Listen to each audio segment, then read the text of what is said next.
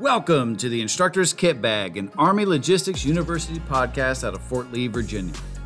I am your host, Nate Ball, and thanks to all of you for listening in. And without further ado, let's go ahead and get this podcast rolling. Welcome, everyone, to the Instructor's Kit Bag. This is episode 13. This is actually part 3 of our ELM series.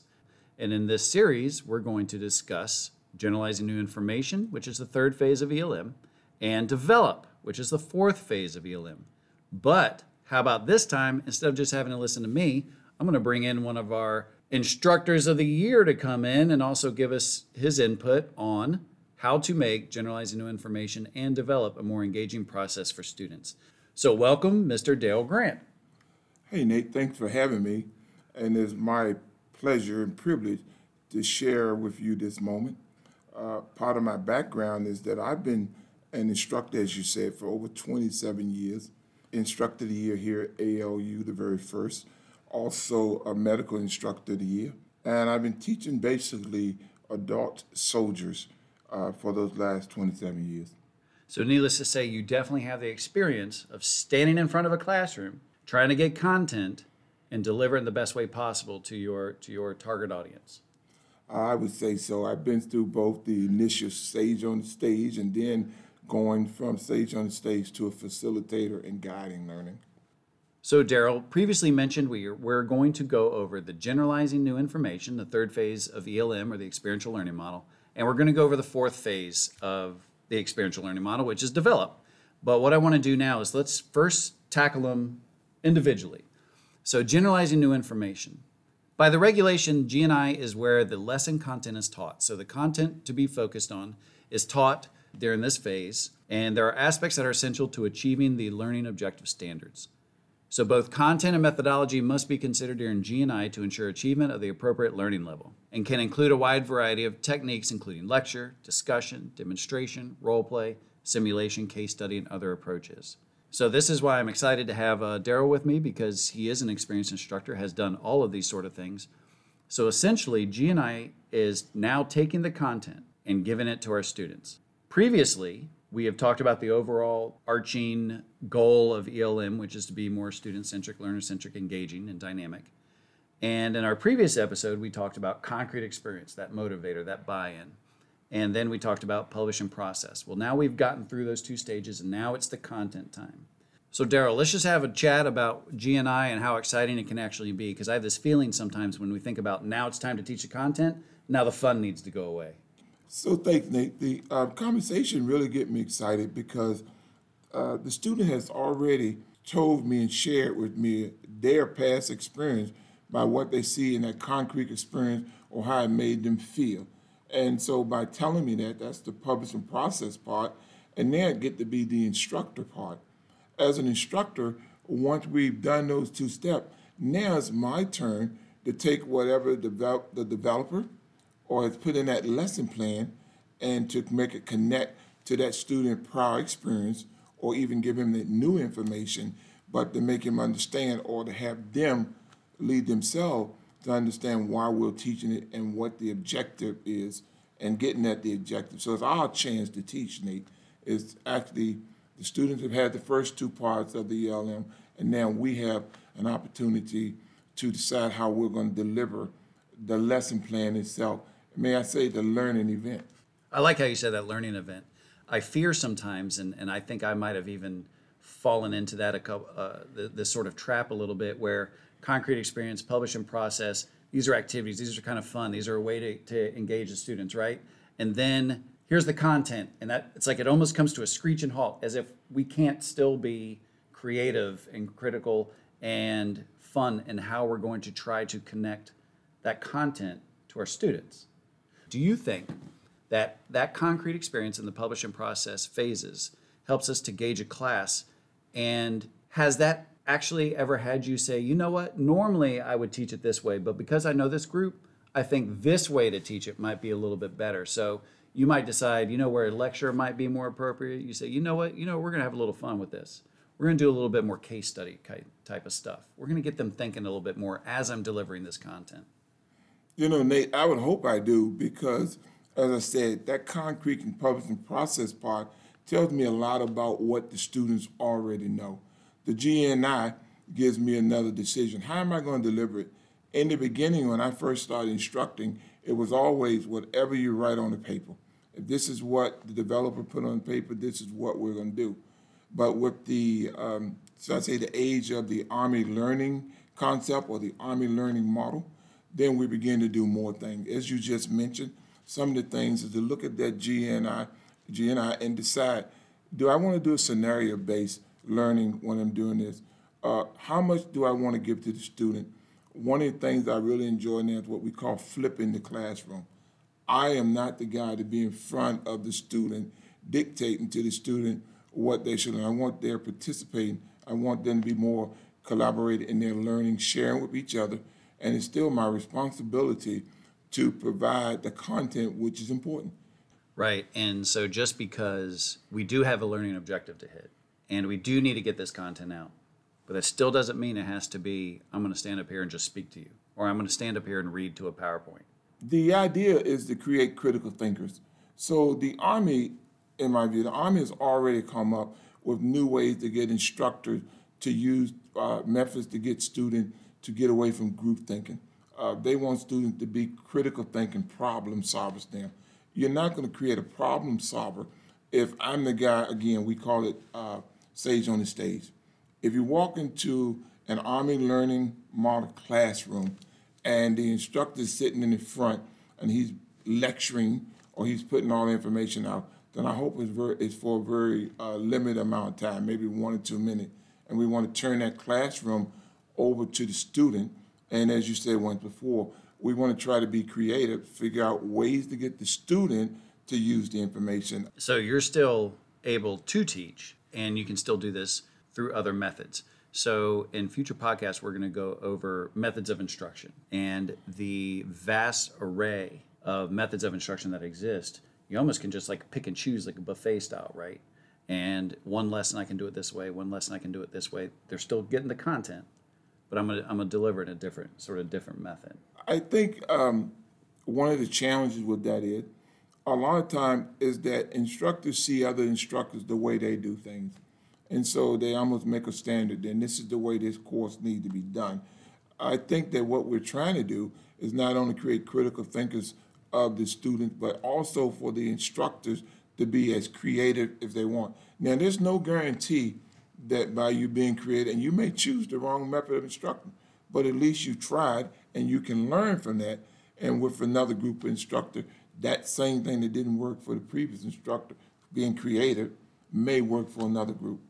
So to me, being in a classroom and the GNI presenting that information, we do the best we can to tailor the learning to the individual that's in that room. Some will learn with groups, and sometimes we may have to pull aside someone to help them learn a different way or to explain things that they didn't catch. So now this leads us into the fourth phase. The fourth phase, of course, is develop. So this is a student-centric. So what I guess I didn't say or really harp on was that although GNI is really the only phase of the 5 phases of the ELM model, well, that's sort of redundant, ELM model, it's the Experiential Learning Model, that is more instructor-centric in the sense that we are facilitators, but you can still present content in multiple fashions. But develop goes back to the student-centric side. And what develop does is GNI has already been done. Okay, all the content's been out there. So develop gets this aspect of being able to give students a final opportunity to express how the lesson content will be of value to them in the future. And I see this as another shot at the effective domain. Concrete experience, publish, and process, I sort of think are a little bit more effective. And I think develops that, falls into that. I would think that, again, it depends on how you choose to allow the student to be guided into their learning. When we talk about development phase, we're talking about how do they value it. I give a scenario. If you've just arrived into your new unit, your commander takes you down into a warehouse, and he says to you, it's a mess. He says to you, can you fix this for me in a day? Can you get this done and get it in order? Well, now, how would this class be of use to you? or how would it be of value? How would it help you on that job in that situation? So by putting them in scenario, again, they're looking for answers that they can use in real life situation, and it may happen to you as a warrant officer, as a senior instructor or an officer. You may find yourself in a situation where you're the guy responsible for it and you have to fix it. Did you learn what you need to learn? And did you value what you learned? Because we know from brain work, if you think what you're learning is important, you will carry it forward. If you don't think it's important, you will normally forget it within 2 or 3 hours. We call that brain dump. Right, yeah. And I've always said, and this applies to all learners, especially adults, that the more you can connect the brain to different methods or learning styles or whatever you want to call them, if I can get you to do something, the psychomotor domain, cognitive domain, and the affective domain with that value, right? Once you make all those connections, your brain latches onto it better. Okay, now having talked about these phases, let's go ahead and do an example lesson. Are you ready to try this out? Go ahead. All right, so yeah, this one is performing metal welding and cutting. I only took the lesson, which is identify welding metals, protective clothing and equipment for metal welding and cutting. And this actually has a whole long line of everything, but there's a lot of things to identify, from welding and brazing techniques, edge preparation, metal preparations, basic welding joints, methods of welding, positions of welding. So there's a lot of stuff they have to at least be able to identify. So in delivering this content to them, we've already done, of course, concrete experience and publish and process. What do you think might be a good way that you would approach this? You know, when I look at this, for me, I have to reflect back again on what have I learned from them in those first 2 stages. Because the first 2 stages for me may be key to letting me know whether any of them have ever been in a metal shop or have any of them ever been around that equipment. So I probably would share some pictures with no labels or anything on it and ask them if they can label them for me. Now, they may get them correct and they may not. It doesn't matter. But what I do have, I find that 2 things happen with people, with the students I've dealt with. Because one, if I give them a sheet and say, you know, I want you to identify as much materials on the paper as you can. What I found out is even when they don't identify them, they want to get it right. So once I come back in and we go over it and we say this, and if you got it wrong, you want to know what it is. The brain's stopping again. I want to solve this problem. You just told me the problem. I want to know what it is. Sometimes that drives a internal motivation for the student to want to gather that. It excites me when I see challenges in order so I can create a method that can connect what they know. And so this is interesting. It makes me think of ordnance. Sometimes you walk in an ordnance room and this stuff will be laid out. So not only can they see it, they can touch it. That's sort of where I was going with that too. I'm glad you said that. I was thinking the same things. If resources are not an issue or something, I'd actually have it all out. And if I could, do enough where I could even break them into 2 or 3, groups of 2 or 3, and have those stuff, like have plates together, and they would show what positions when we're talking about them. And if they don't know, fine, because we're still going over content, right? And as I'm going over the content, now they're filling in those blanks, they're putting the plates together in the right positions as they're looking at it, as we're talking about it. So they can, like you said, right? It's taking that psychomotor, that cognitive, putting it all together, and they can see it right in front of them as they manipulate the information. And I think that's beautiful because, like I said, I like technology. I don't know, I think maybe in Orton they have some programs, and if not, they start using stuff through computer gaming or through a computer program where they put this stuff together and they start playing with it. And the good thing about that is if they don't get it correct, the computer let them know, they start again. We don't have to worry about them breaking anything if they mess around and drop anything because it's not there. So the technology would help us reinforce their learning and they could do it over again. Because when I see this, it's actually like this thing is really preparing them to get ready to do a welding job. So another big piece for me is making sure they understand the precaution in using some of these pieces. What do you think the dangers may be? What do you think would happen if you went welding, you had no eye protection? what would happen. Because you can still get essentially, effectively, a sunburn Yeah. from all the sparks. Yeah. So, and because this is one of them situations where there is some hazards and there's some danger in this once you start looking at this welding material.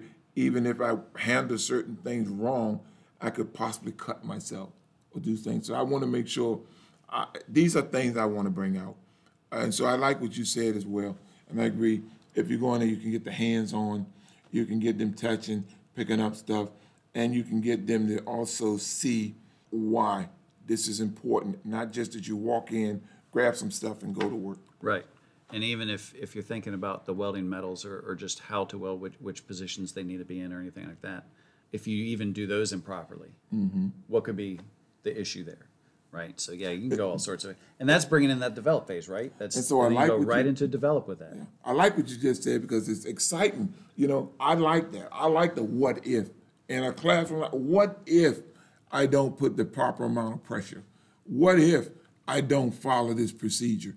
Because not only am I concerned about the student's safety, I'm concerned about the equipment that we're using, the resource. I don't want explosion.